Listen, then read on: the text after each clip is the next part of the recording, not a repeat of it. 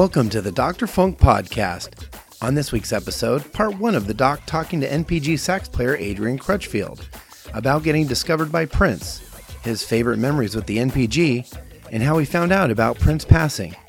We also discuss Hannah Welton's new song, Cat Graham, and President Obama singing Purple Rain. And now, when he needs trombone, his dog is handy, but when he wants sax, he calls Candy. Dr. Funkenberry. Thank you so much for the wonderful intro as usual, Chris. What's going on, everyone? What's up, man? Welcome to the Dr. Funk Podcast. Oh man, I cannot wait. We're not going to take too long with the news because we got to get to Adrian. We have another band member from the NPG. Adrian Crutchfield, who was with him for the past 4 years, was recording with him in February of this year. Yeah. Oh man, it's gonna be a great 2-part episode. Yes. Loving it. All right, so let's get to some news. What I'm hearing is someone sent me regarding the Record Store Day release of Sexy MF. It was supposed to be a 7-inch picture disc, but they're also saying 12-inch picture disc. I think it's 7-inch because that was the original one that was released back in the day of Sexy MF. Someone sent me something, message that, because they ordered it through a record store, that the release has been canceled. Oh, so no. We're just keeping our eyes on that. It may be, we'll know. Hopefully. I'm crossing my fingers here. That it was canceled? No, that it doesn't get canceled. Man, those Record Store Day lines, and especially on Black Friday, because it's the Black Friday edition. Oh, yeah. Never mind. I don't know if I like that. But it's cool. I don't know if people have seen you posted a picture of it, didn't you, Doc? It's the symbol. It's right. That's a vinyl record in the shape of the symbol. Are you kidding me? And just to have up, that'd be cool. They had that out before. I think this is limited to 5,000 copies or 50,000. Still pretty limited. Just afraid you're going to have to find it on eBay instead of the record store because those lines, and then it isn't like a limit to stuff. They're limited in how many of one item they can purchase, but they're not limited to everything. And then these people, they will buy a bunch of stuff, may not be the biggest Prince fan, and you see it on eBay. Right. And they buy it for $20-$25 and you're paying quadruple that amount. And they're investments. So there's that. We're going to keep an eye on that. You guys have it. I haven't gotten an official word on it, but someone sent me a message that said all the canceled stuff, but they were one of the ones that originally ordered it. And Hannah Welton was on Seth Meyers. Meyers. Yeah, that's cool. Sitting in with the band. 4 days, and she was promoting her new project with her new band with Josh Welton, her husband. Yeah, Counterculture. Yeah, pretty cool. And the new single, Woman's Intuition, which is on iTunes right now. Right. Pick it up, slam it. I'm going to download it right now. Don't mind me. There you go. I thought you already had it downloaded. You're gonna download it again? I'm going to download it again. There you go. So you have that. And then you had and they did with Hannah being on Seth Meyers' show, Late Night with Seth Meyers, they kind of did a Prince joke while she was there. Kind of like Obama handing out candy to trick-or-treaters, or someone dressed as Prince, and there was Obama singing Purple Rain. And then the kid was like, yeah, thanks, Obama was really dressed like purple pantsuit Hillary Clinton. Oh, Lord. And I can see the resemblance, I know Hannah really wanted to kind of do like a rim shot, I'm sure. Sound. But we have that going on. And then another release that is going on is going to be Cat Graham has a new album coming out in February. And she said there's some tracks produced by Prince that they're working with in a couple years ago. So that's going to be pretty awesome. And we've been in contact via Twitter.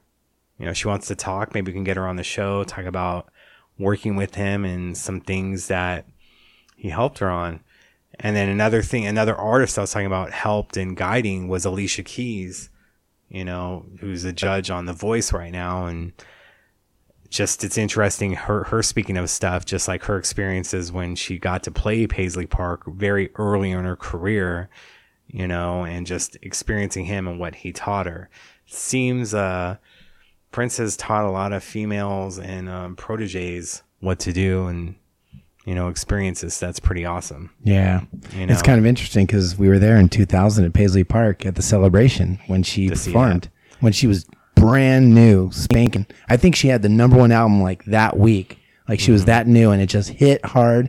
And we got so lucky to see Alicia Keys when she was brand new, and Fallen was just hitting the charts. Pretty cool. She did the cover How Come You Don't Call Me Anymore, which they had to talk for him to approve it, because even though you don't need clearance, you got to get clearance from him. And he's like, you play Paisley, will be good. And during How Come You Don't Call Me Anymore, she calls him. You actually hear hello, and then you hear his voice, and then she clicks on him. Really? So that was craziness. Well, we have a male protege this time from the MPG Horns, Adrian Crutchfield. We're going to be right back with him. Much love to y'all. Stay tuned. This is going to be such a great 2-part episode. Here we go. And here we are with our very special guest, Adrian Crutchfield of the MPG Horns. Woo! What's up, Adrian? Welcome. Oh, man. Thanks for having me. How you been, man? I'm hanging, surviving. I'm glad the last time that I saw Adrian was playing with CeeLo instead of the time before I saw him. But Adrian's been a busy cat, man. You've been in the studio with Bootsy Collins and a few others, right? Yeah, man. You got to stay moving. You never get comfortable, man. Always got to stay moving. Absolutely. Yeah. Now, to just get this out of the way, 421, where were you when you heard everything? Man, April 21st, I was in Florida at the Seabreeze Jazz Festival. And I was there ironically, I was there with Marcus Anderson, and we were waiting for BK Jackson to arrive. Marcus was on the festival, and BK and I had a show at Margaritaville, which is like an after party kind of thing that we were doing. So it was cool because we were all going to be together. We had no way of knowing all together. Yeah, we had no way of knowing what was going to happen that day or what we were going to find out. As a matter of fact, we had a sound check that morning, and I got to hang out with Marcus that morning. And we were just kind of, joking around and having a good time. And I went back to the condo at the beach, and I started getting all kinds of phone calls, and I started getting contacted by the media and different, and of course, family members and people just, checking on me, and I didn't know what was going on. And then somebody came up to my room and said, turn the TV on. And, I turned it on, and we saw, Paisley Park. And immediately I thought maybe there was a fan who had done some kind of a suicide or something on the lawn. I don't know, anything like that. It never really crossed my mind that it could have been Prince.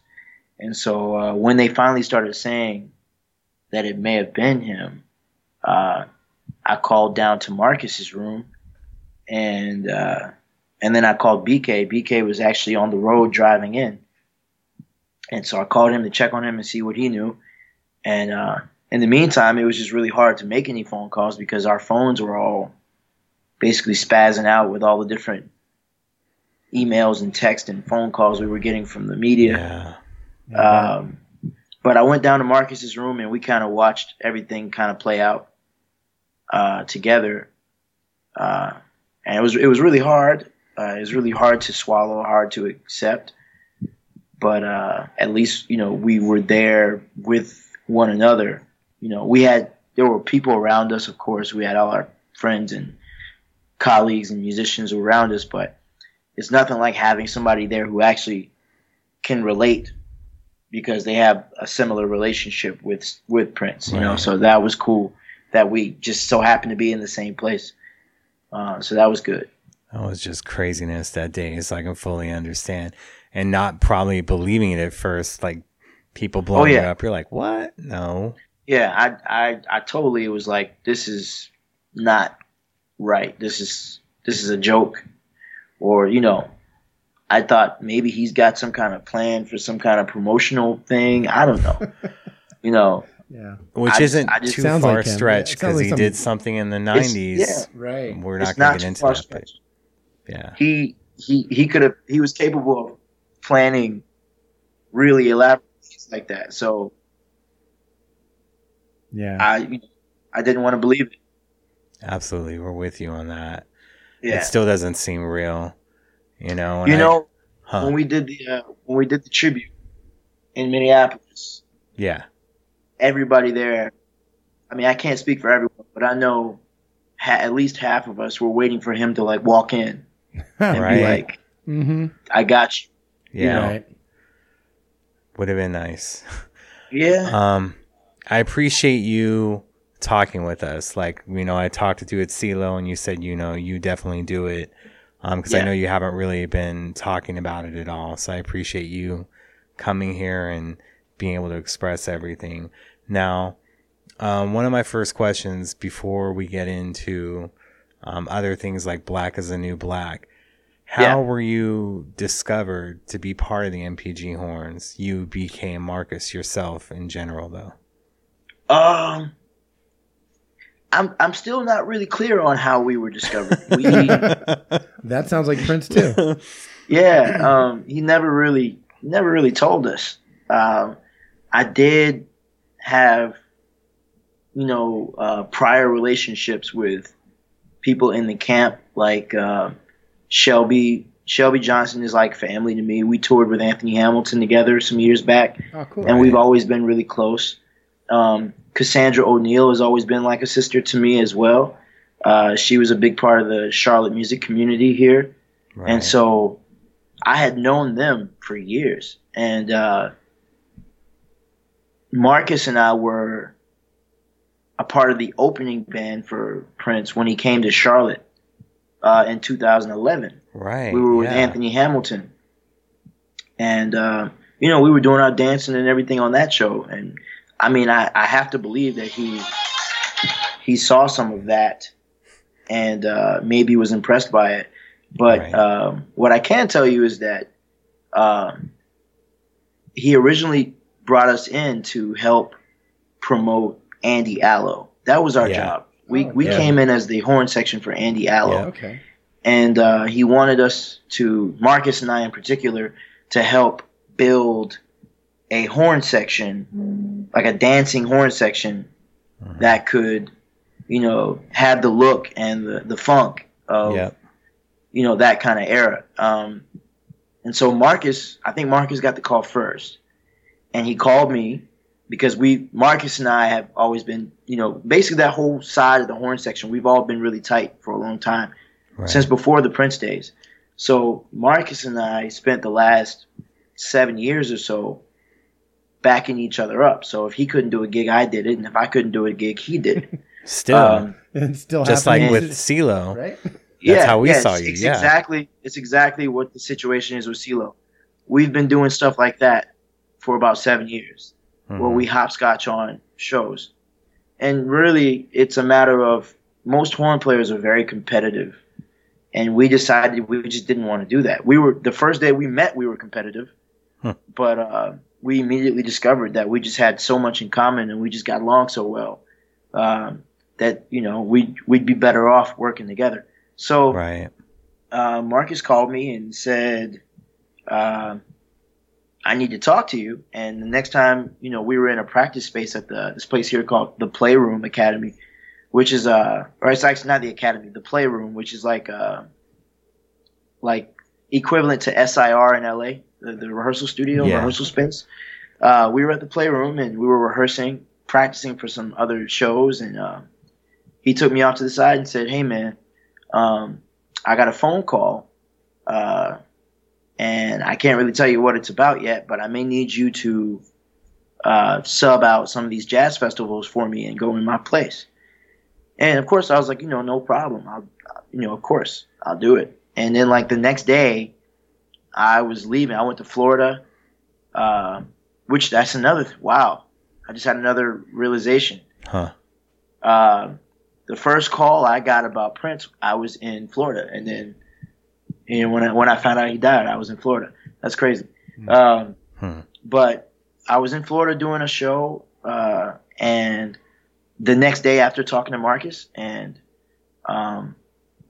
Marcus had called me that day while I was in Florida and said, I'm not supposed to say anything, but I may be doing this project where Prince is going to be the producer.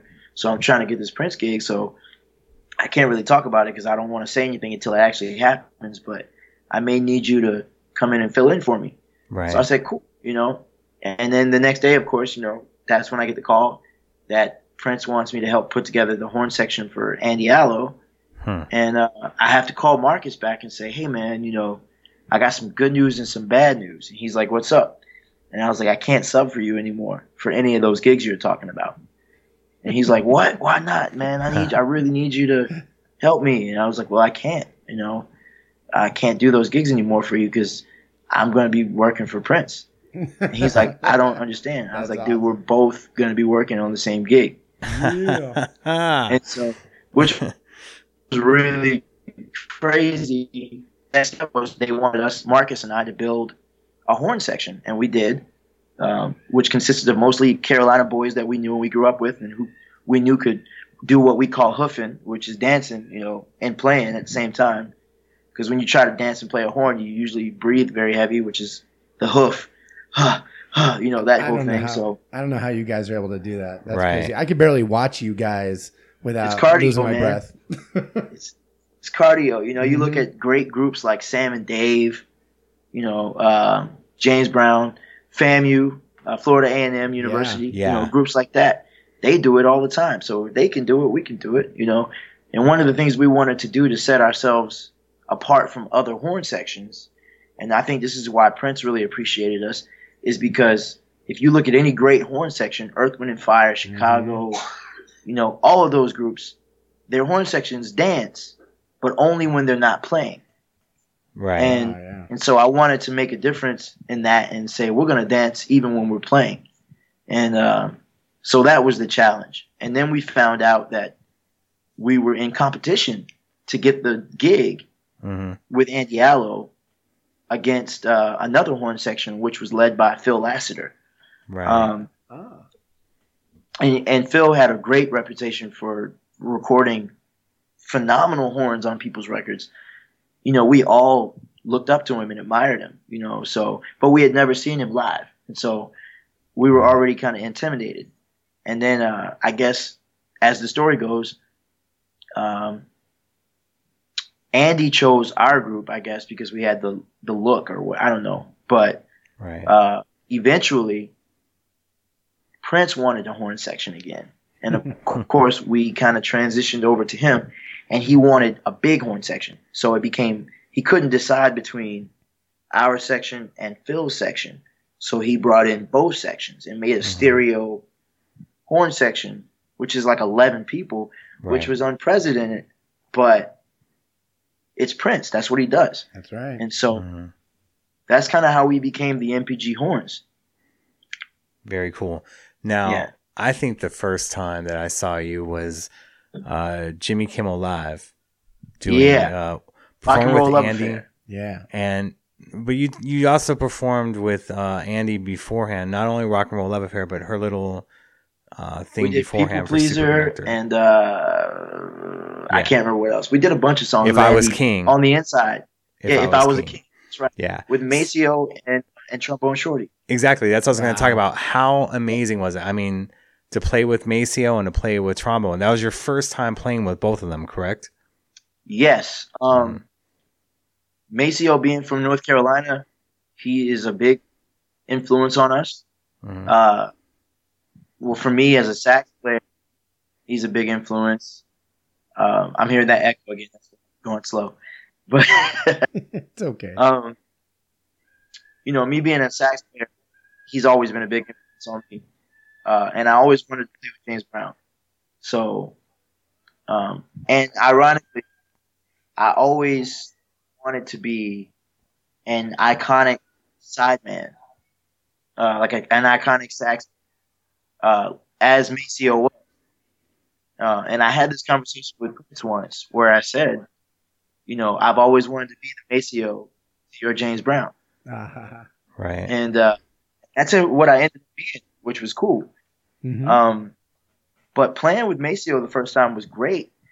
And it was ironic and really funny because, when we recorded the video for People Pleaser, the audio for that video is actually Maceo Parker. But if you look at the video, the solo the first time is me, and the second time is Marcus. So there was a lot of arguing going on YouTube. Like if you go back and look at the YouTube clips of that video, people are like, "That's Maceo Parker," and then other people are like, "No, that's Adrian playing." And it's like it's true both ways, I guess, because in the video it's me, but the audio is all Maceo. And so he got a pretty good laugh out of that. He thought it was hilarious, but he was very supportive. And then Troy, Trombone Shorty, we had a mutual connection. He's from New Orleans. Mm-hmm. He plays a lot with my cousin, who's a jazz trumpeter in New Orleans, named Ashlyn Parker. And so when I met Troy, the first thing I did was go to him and tell him the connection. I said, "Hey, you do a lot of work with my cousin Ashlyn, and Troy and I hit it off, and we've been, very close friends ever since that whole thing." Right. And I've even done some touring, subbing for BK Jackson, who's now playing with Trombone Shorty. I've toured with Trombone Shorty a couple times in place of BK. Oh, very That's cool. Yeah. Now, the Rock and Roll Love Affair performance on Kimmel with you guys. Yeah. Afterwards, sorry, Chris. No, I don't want to hurt your feelings. But afterwards, they went to one of Prince's favorite places to play in LA, the Sayers Club, to do an after show afterwards. Now, keep in mind how big the horn section was at the time. It wasn't just BK and Marcus and Adrian. Right. Yeah, it was everybody. And everybody in town was playing horns in that section. The Sayers Club is kind of the size of their stage. It's kind of the size of a large kitchen table. So you have these, the horn players set up. Where are you going to put them? He puts them in the aisles from the stage. So there they are with their notes, with everything. Before you guys started having the iPad hookups, you guys actually had your sheets. Yeah, we had sheet music. How was that? That was crazy experience of, here it is. You're playing with Prince in LA. You're not thinking, okay, I'm gonna be playing in an aisle. Well, we did a lot more intimate club settings than we did arenas in our tenure with Prince. And first of all, the Sayers Club was tiny. It's one of my favorite places in LA. Yeah. But it's tiny. And for someone of that caliber, you got to understand that as a band, we took up more real estate than the audience did. Which was really crazy. But you got to understand the genius behind that in that it makes it a modern day juke joint. It gives it that feel and that experience that you're not going to get with someone of that caliber very often. I mean, how many people can say that they were like within hand's reach of a musical icon like that? Right. With, no velvet rope, he was right there in your face. Yep. Sweating with you, like in this hot box of a venue, And so I think that was really cool. But as far as the horns go, what it did for us, Marcus and I, we actually had our iPads at that time. Marcus, BK, and I were always the forerunners on a lot of things. So the other ones didn't have it because I saw them looking over sometimes. What's next? Yeah, we number one, we were big advocates in memorizing the music, because that's the other thing about Prince. He never does a song the same way twice. Right. So the sheet music was just a reference. It's not a map. It's just a reference. Right. And we were always advocates. And plus, we like to dance. We don't have enough space to dance and read music at the same time most of the time. So we were always really big advocates of memorizing the music. And if we couldn't memorize the music, at least have the references ready to look at. And with that being said, having to travel around with these big, huge suitcases full of music was a headache. So Marcus and BK and I invested in iPads during our first real like big rehearsal month, right before the Chicago shows. Right, welcome to Chicago, yeah. And we got the iPads, and they a lot of the guys didn't want to invest in iPads. You know, they said they would use them if Prince bought them, you know, but they weren't gonna buy iPads for themselves just for this. And we got them, and that show at the Sayers Club was one of the times where it proved that they needed iPads. And so, like, right after that, everyone got iPads. Yeah. Everyone went and bought them. Now, keep in mind, they did 2 shows of the Sayers. They did the first night after Kimmel, and they did Dark, which was amazing to hear with the horns. Like, that was the first time I heard him play that live. Damn. And Dark, yeah. So I was already tucked into bed that night, I think, when you got into Dark. Sorry, man. No, it's all good. Man, that was a great performance of Dark. Amazing. And then 2 nights later, they play again. You know, they didn't do Extra Lovable at that time. A few years later, I'd see that. But here's this cat sitting next to me, VIP wearing Prince's boot, and just sitting against the wall. And they're just doing a show. And then he starts going into the Dance Electric, then whispers something to Andy, who's playing. Like, get Andre, give him the bass. And then it's Andre Simone basically standing Andre Simone, yeah. Wow. And here it is. All of a sudden, Andy just calls him up, hands him the bass, and they start going into Dance Electric. Now, Prince and Andre Simone, huh? And keep in mind, look, I love LA, it's my hometown, but you had Robert Pattinson with Kristen Stewart, you had all these celebrity people, and I don't know how much they appreciated like the Minneapolis sound and whatnot and history being made that night. Oh, nobody knew. Them two were playing that jam. Yeah. You know? Right. So I don't know how it was for you. I don't know if you heard the whole backstory with Andre, but that performance at Dance Electric was just amazing. That was a moment in history. Now, was that rehearsed at all, or was that totally impromptu? Nope. Listen, he saw Andre show up and do it, huh? I'm a huge Prince fan before I'm a musician. You know, so to know the history of, you know, Minneapolis, the Minneapolis sound, and who Andre Simone is, and his relationship with Prince, and everything that they went through and whatnot. I mean, I don't know all of that stuff, but I do know that they were like best friends. You know, this is like the how do I explain it? This is the teller to Prince's pen. This is this is the Jerry to Prince's Tom, you know? Right. And so we had no idea that Andre Simone was going to be there. But when I realized he was there and he was getting on stage, I was like, is this really happening? Yeah. You know? And, you know, the rest of the guys, they didn't really understand the significance of it. But I was just like, oh, my God, that's Andre Simone. We're here, and Prince has just invited Andre Simone on stage. That hasn't happened in how long? 30 years.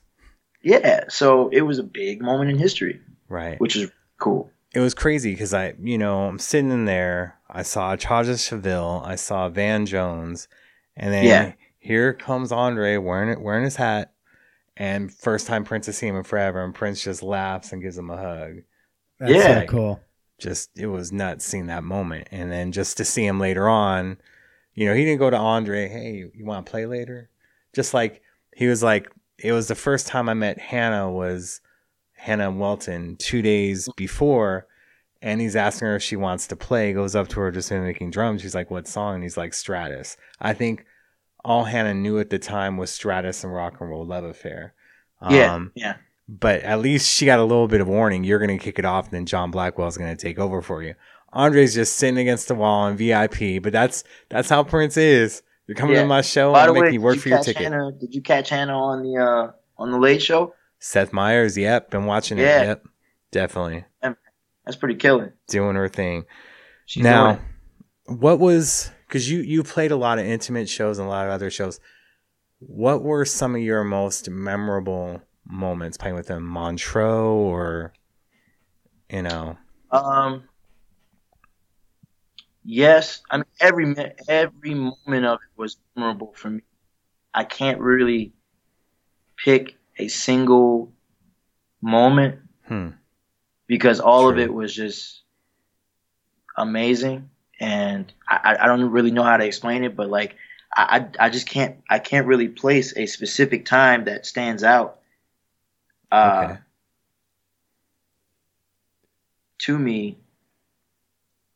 It was just all so surreal. Like I'd still sometimes have to, I don't know if you can see it, but back there I have a wall with all my badges and stuff from every tour or something we did with his picture. Wow. Because I still have to go and look at that sometimes and be like, did that really happen? Right. Like, did I really spend the last 4 years playing for Prince? Like, I still have to do that because it was all so surreal to me. So I don't really know if I can think. I mean, you probably know of a moment better than me. You probably know of a moment for me better than I do, because for me it was all a haze. Sayers, Montreux, Dakota Jazz Club, those shows. Oh man, I'll tell you. Okay, so you said Dakota. The time when we played the Dakota, and it was only the 6-piece horn section. On one mic. Only. Instead of the 13 extended version. Instead of the 11, yeah. Were you there for that? He wanted me there. It was a little too cold. That's it was cold. But we did that show. Sayers Club is about 2 inches smaller than the stage at the Dakota. Wow. And so we had the 6-piece horn section, and we only had one mic on a stage. And that was pretty cool. Right. So that's a good moment. Now, let's talk about, because you recorded a lot of things with them, including Rough Enough, which we're going to talk about now, and we'll talk about Black is the New Black a little bit later. But Rough Enough, how did that all come to be? Because I know there was something beforehand called the MPGQ, right? Yes. So during the era of New Power Generation horns, once that started, Prince went into a completely creative explosion of bands. And so Third Eye Girl was formed. And then in the midst of Third Eye Girl, he formed MPGQ. Because Third Eye Girl was mainly a focus on rock and roll. It was, in my opinion, it was his homage to Jimi Hendrix. And the wild, untamable character of that. Because they were a rock band. I mean, they played everything. But when you look at the guts and, the inner core of what that was, it was rock and roll. It was the definition of rock and roll. Absolutely. That's for sure. Which was beautiful. But he still wanted to create in other realms too. And so, a lot of us were at that time touring with Liv Warfield, playing soul music. And he wanted to play some jazz, Right. And he did. He formed MPGQ, which included Andrew Goucher and Marcus Anderson and Xavier and those guys. And they recorded a lot. I don't even know how much they recorded, but they did a lot of stuff. And it was going to be they were going to move on and do some things with that. I don't know what happened, but eventually it just kind of died down. It's Prince. Once his attention goes to something, he focuses on that. Right. And then his attention moves to something else, he focuses on that. Yeah. And so I think that the Third Eye Girl boom, exploded, and he just kind of focused completely on Third Eye Girl at that time. So MPGQ didn't really take off. And then after the Third Eye Girl boom, that's when he started doing more fusion, not just like jazz, but like fusion, like electronic fusion, and that's where Mono Neon and I came in. Right. I gotta admit, last year, I got kind of upset with Prince. Huh. I was upset with him because, as a horn player, there are certain pillars that we look at as goals. Mm-hmm. Now, I know you're thinking, you play with Prince, that's a goal. I mean, what else you want to do? And that's true, but he had promised us we were going to do Saturday Night Live. And, this was right around the time when the Third Eye Girl boom had happened. And so we weren't playing as much. Third Eye Girl was playing most of the shows, and rightfully so. It's a 3-piece band versus a 20-piece band. It's just easier to do a 3-piece band for a one-off show, Right. So anyway, he had promised us that we were going to do Saturday Night Live. This would have been like 2013 going into 2014, right? Yes. Yeah. Because actually, I had the pleasure to see NPGQ at Paisley Park in 2014, right before he dropped the albums for Third Eye Girl, Plectrum Electrum, and his, right? Right, yes. right. So Plectrum Electrum and Gold Standard dropped, and all that stuff dropped. Mm-hmm. And the MPG was still working, doing things. But Third Eye Girl was the main group. Mm-hmm. Yeah. And they were, getting a lot of attention. That was 2014 though. Yep. That was 2014. Yeah. Yep. And 2015 came around, and right at the end of 2014, the top of 2015, he did Saturday Night Live with Third Eye Girl. But he had promised, not promised, but he had told us, we were going to do it. And so we were looking forward to that. And when we didn't do it, I was just fed up. And I was just like, uh-oh. I can't keep waiting to do these gigs. And then you got to imagine, it's also an ego thing. I was a little egotistical, in the sense of, every time they did something and we didn't, I got a million phone calls. Why aren't you there? Well, of course, they want to see you. Right. They want, the fans sometimes want to see us, and they'd be like, "Why aren't you there? Why aren't you doing it?" Mm-hmm. And we would just kind of say, "Hey, look, we're not there. It's it is what it is." But for that one to, I don't even think I knew that he was going to be on. I just turned it on and saw it. Oh no! I was like, oh, and of course then I started getting calls. Why aren't you there? And so I called Marcus and I was like, man, I can't keep waiting around like this. We got to do something. And I called management and said, hey, is New Power Generation going to do anything this year or this summer? Or is it going to be mostly a Third Eye Girl thing? And they said, yeah, we're going to focus on Third Eye Girl for a little bit and push them. And then MPG will pick back up, at the end of the year. Mm-hmm. So I said, cool. And I used that opportunity to go and spearhead the horn section for Bette Midler. Right. In 2015. Yeah. And I was aware that Prince can be very jealous, when it comes to his musicians. And so I was prepared to accept that I probably wouldn't be working for Prince anymore. Mm. Yeah, we talked about that when we saw Andy at the Avalon. We talked about that with you going to Bette Midler and just setting this up for it. Go ahead, man. I'm sorry. Oh, yeah, go for it. No, just setting up because I know you're like, you took the gig with Bette, but you were telling him like, hey, if you need me, let me know. And you're like, oh no, we're good. We're gonna be focusing on Third Eye Girl, and then you're like, okay. And literally, wasn't it like right after you signed with Bette, you got a phone call? That's right. They asked me what day we were going to start rehearsing or whatever, something like that. Right. And I don't think they did it on purpose, but it just happens. It always happens this way. The day that I showed up to start rehearsals with Bette, like the first day of rehearsals, I was called to Paisley Park. And, I said no. They said, well, when are you going to be available? And this was to do, we had just previously recorded Judith Hill. And so this was to do her music video and to do some touring for her. Right. And I said no. I was like, I can't. I've already obligated myself to Bette Midler for the summer because you told me that we weren't going to do anything. And once I said no, that's when I really thought, okay, I'm never going to hear from them again. Blacklisted, yeah. I'm going to be blacklisted in the purple world. And purple listed.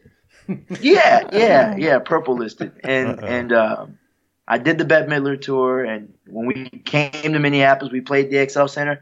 I invited them. I invited Third Eye Girl and Prince. They didn't come. Whoops. Bette is a huge Prince fan. She loves Prince. And, at first Bette and I didn't get along because she was always picking on me. And I learned later that when she picks on you, it's because she's more comfortable with you. So we got along eventually, especially once she realized I played for Prince. Right. But we finished the tour in Europe, and then I did some touring with Liv Warfield in Europe to follow that up. And but while we were on tour in the United States, we were in New York, and Prince was doing the White House. Yep. And I was gonna bring that up. Go for it. I have a huge phobia of the White House, so I wasn't gonna do that. I had a gig with Bette anyway, so I couldn't do it. But I wasn't gonna go to the White House. But I did miss my horn section, and I did miss everybody. Right. And so I wanted to go. No disrespect to Bette Midler, but there's no funk in her show, man. I mean, it's like it's a very show. It's a show tunes kind of show. It's a really great show, but it's all like Vegas style show tunes. There's no nastiness in it, and I need that. Yeah. Right. And I missed it. I just really missed Prince, and I missed my horn section. And so I flew down to DC because I knew they were having a couple of after shows after the White House. And I flew down, and I'm greeted, and I'm hanging with everybody, and Prince walks in, and Marcus says, "Look what I found out in the street," and Prince starts laughing, and he shakes my hand, and he doesn't say it to me. He looks at Marcus and says, "Does he have his horn?" I'm standing right there. He's just like, "Does he have his horn?" I'm like, "Yeah, I got my horn." And he's like, "All right, well, I'll call you up, And he does the first set, but he never calls me up. And I'm standing on the side of the stage just waiting with my horn. And he comes off stage and he goes, "What happened? Why didn't you come out?" And I was like, "You never called me on stage, so I didn't go." And he just starts laughing. He goes, "My bad." And whoops. And then for the second set, he calls me on stage, and we play with Stevie Wonder, and we have a great time. Yeah. He gave me a couple of solos, and I fell right back in. It was like I didn't miss a step. It was just like everything was so natural. I knew all the songs by heart. I knew all the arrangements, and it just felt good to play some funk. I had been playing straight music for 3 months, so it just felt really good. And after we came off stage, he complimented me on my solos and, said, "What have you been doing?" And I told him, I was like, I'm with Bette Midler this summer. And he's like, "Oh Lord, you lost all the funk." Yeah. I said, "Yeah, man." I said, "But I'm down. Whenever you need me, just call." And he said, "No." He said, "I'm already in trouble for stealing musicians from people." And I said, "Cool." So I just, I assumed that was his way of saying, "Good luck, and, go do your thing. I'm not going to call anymore." And we went to Europe, and then I got back from Europe, and literally like a week after I got home, they called me from Paisley Park and said, "Hey, can you come to Paisley and bring some of your electronics with you?" Right. And I said, "Sure." And I went, and Mono was there, and Mono Neon. I remember they had called me and asked me to contact Mono like a year prior for Judith Hill to help promote her, to build her band. And so I was the one who actually called Mono to join the Purple World, Right. which was cool to see him again, or to actually finally meet him in person. I had seen him at NAMM. I had seen him at the NAMM convention, but we didn't really. He's a really shy person, so we didn't really hit it off. But we started playing this fusion stuff with Donna and Kirk and Prince, and it was killing. I mean, it was amazing. It was unlike anything I had ever done with Prince. And then also, me being a sax player, a lot of times people don't really support the idea of effects pedals with a sax player. They think it's too much. You know, most people are purists when it comes to saxophone. And so I've always been teased about using effects pedals. I have a huge, massive effects rig. Right. And I'd always been teased about it. So I never really used it on much, except for my own stuff. Right. And Prince was the first one to really like embrace it. And then he actually helped me to rebuild my pedal board, and he showed me some pedals to get. And that's he cool. gave me a couple of pedals, and Right. and then he was really fascinated with the EWI.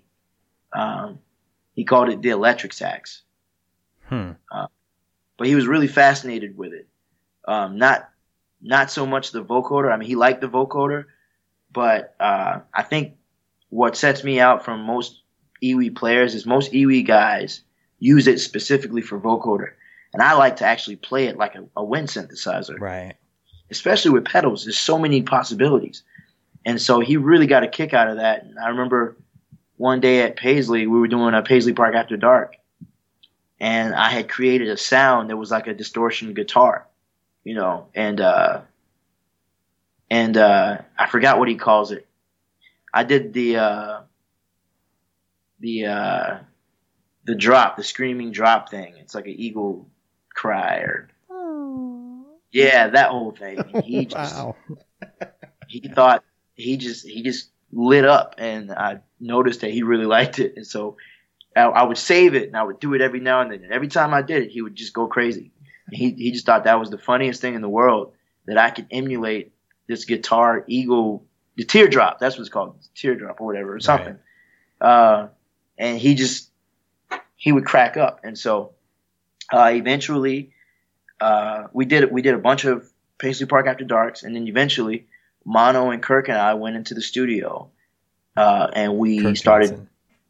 with Prince, and we started pushing out these songs that were like, I don't know how to explain it, but it was like if you take the quality of 70s music and recording styles and the innovation of now and put that together, that's what was coming out. Right. Wow. And it was just unlike anything that you hear today, but it was so relevant. Right. And it was so catchy. And it had the boom, it had the bass and the vibration of the music today, but it had the quality and the consistency of the music from back in the day. And one day, Prince he kind of pulled Mono and I into Studio A, and he sat us down, and he starts to explain to us, which he had never done before. I don't remember him ever explaining himself to us, you know. But he starts to explain his game plan to us about this project. Right. And I was just like, why is he explaining this to us? You know? And it was the first time I actually felt like a peer, you know? Oh, cool. Where before it was always, he's the master, you know? We just follow as like, he's the general of this army, and we just follow his orders. Soldiers. Right. Even if we don't agree with him, we'll follow. But this is the first time where I actually felt like a peer, because he sat us down and he started to explain what he thought would be the best approach for promoting this record and how to go about. And he said it. He was like, you know, we're not going to be playing arenas. We're going to be doing, you know, more intimate style settings. And this is going to be like the jazz fusion crowd that's going to really dig this. And he started to explain about how today's music was just not it. And he said he's like, we can't even turn on the radio anymore. If we want to hear new music, we have to create it. And more importantly, the music that we create has to speak about the current situations. Right. You know, we're the news. Wow. We're the news. And that's what he told us. He's like, we're the news. We give the people the information on what's going on in the world. But it has to be in a format to where they want to listen to it. Right. It can't be depressing. It has to be something. It has to be enlightening. And just sitting down with him and hearing all these things, and he was really pumped. I mean, he was really, really inspired. I don't know where it came from. Maybe mono was like a new muse, for him. But he was really, really inspired, and there was a fire in him that it was almost like, have you ever been a part of something where you just knew it was about to be a really much bigger thing than it was at the moment, but you could already see it, and it was a definite. It's just like, this is huge. It's like discovering something that nobody's ever discovered before. It was huge. And seeing that in him gave us this huge confidence where we really, we were just like, look, we just want to play music. Mono and I, we were just enjoying creating. Right. We had no idea what to expect. But then when he sat us down and started explaining those things to us, it became even more exciting and scary, because it's like, this could be a historic moment, and it was just beautiful. So all that happened, and we recorded probably 7 or 8 tunes. Right. And each of them was amazing. There were no filler songs. A lot of records have, 1 or 2 or 3 really big hits, and then the rest of the songs are just to fill up the record. This was not like that. Every song was iconic. Every single song, including Rough Enough. It's a funk. It's and it went back for me. It went back to, the feel of musicology. Right. The kind of thing musicology was. And so it was just really, really exciting. And we were hyped. We were like, we're about to put this record out, and then he put another thing was he was really proud of this whole thing called peer-to-peer distribution, that we've never really seen anybody else do on that level. I'm sure you guys are familiar with the peer-to-peer distribution thing that he started. That's how Hit and Run Phase 2 is distributed. Yeah. But that's how he was going to do for Rough Enough first? Yes. So Hit and Run Phase 2, correct me if I'm wrong, Hit and Run Phase 1 was released under Warner Brothers. It was under Tidal, and then they did a distribution deal because Tidal with Jay-Z, it was distributed through Universal Music Publishing. Okay. Yeah. So, but it was under a major label. Hit and Run Phase 1 was under a label. Right, distributed by a major label, yes. Distributed by a major label. Yes. With Hit and Run Phase 2, he didn't want to give any labels any reason to say that they had any kind of influence or they were entitled to anything. Right. So he did the peer-to-peer distribution thing, which blew up. I mean, it was amazing. The Hit and Run Phase 2 record was moving at a pace that, we never could have expected it to move. And it was all the songs that we had been recording with him as a horn section. Yeah. For the last 3.5 years. Yes. All the really killing stuff. And there's still some stuff that didn't make the record. Shades that he was Umber. holding on to. But, we used to all really get upset when Plectrum Electrum came out, and then Gold Standard came out, and then Hit and Run Phase 1 came out. And none of the really killing horn line stuff was on there. I mean, there was some horn stuff on there, but none of the stuff that focused on horns. Right. And I one day just kind of made a joke and said, I think he's safe, just like he did in the past where, where Warner Brothers said, you have to do these records for us. And then he just said, okay, fine. He just released these records. Right. He just gave them what they wanted from the vault, because he could just put a record together like that if he needed to. Right. And I kind of made a joke about it and said, I think he's just saving it to where he can release it on his own. And sure enough, that's kind of what he did. Yeah. And he was sitting on that since October 2013 because he basically sent me the track list, and Shades of Umber was on it, and Boyfriend, which did not, those cuts did not make it. It didn't make it. But because I went back after Hit and Run Phase 2 was released, I just did a search in my emails, and there was an email about him like, we're saving this funk. It'll have more of a full band feel to it. Yeah. He didn't have a name for it at the time, but it's just so interesting that literally all those tracks he mentioned, even Screwdriver being on Phase 2, which wasn't on the Plectrum Electrum record, interestingly enough, he mentioned all those tracks, and it wasn't released for almost another 2 years. But there it was, and it's configured great, and of course for you guys to actually have stuff released that you recorded with him was kind of cool as well. Yeah, and the other thing that was cool is that he actually gave us credit. Mm-hmm. Usually record it says all songs written and performed by Prince. Right. And so the horns actually credit not just for playing, but each of us got credit for arrangements that we did on those songs. That was huge. That's pretty cool. And then so Hit and Run Phase 2 came out, and if you notice on title, Rough Enough, it says by Mono Neon. Right. Yeah. What's up with that? It doesn't say by. Nah. And I don't know how they're going to work it, but technically, with it being that way, the label has no claim to it. Right.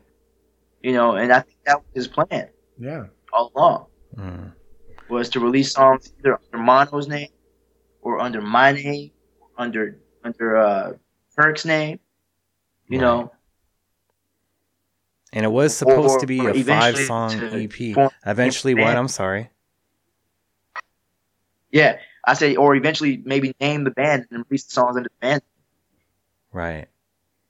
Yeah. But yeah, it was going to be a 5-song EP. We recorded probably 9 songs. Mm-hmm. And his idea was basically to push the records through peer-to-peer distribution. And you know how he was doing the solo piano tour thing? Yeah. Well, we were going to eventually join as like the band for the after parties, because he's going to do an after party. He's Prince. Right. And after parties would be like the juke joint kind of jam with the band, with Mono and Kirk and I. Right. And maybe I think Donna was going to join, and maybe another keyboard player. But yeah, so the idea was to get the record out, push it that way, and then while we're on the road pushing that record, we'd be creating the next record. Yeah. And so on and so forth. And so we had recorded, I think 9. I think the goal was to record 10 to 12 songs. That way we'd be 2 records ahead of the jump. Right. So we could release one, and when we started working on the next one, it would actually be the 3rd record. And I mean, he was just a genius that way, man. The way he thought about things. Everything was a chess game for him. Constantly recording. Recording and constantly thinking 7 steps ahead. Exactly. That doesn't sound like someone who thought their time was near. That's all I'm going to say about that one. Not at all. Not at all. Be definitely with that. It was supposed to be a 5-track EP released through Tidal. Rough Enough, but we don't know if it was going to be credited to Mono Neon or something else. But it's just interesting how that all came to be and how much stuff is just that you record. And what we're going to do is I'm going to take a break right here to do episode 2. But we're going to talk about Black is the New Black and a few other things. Save that for part 2, huh? All right. Gotta get the piece in. All right, Adrian, thank you so much. And guys, we're wrapping up for this week. Join us next week. Much love. Keep it funky. Thank you, Adrian, so much for joining us. Yes, sir.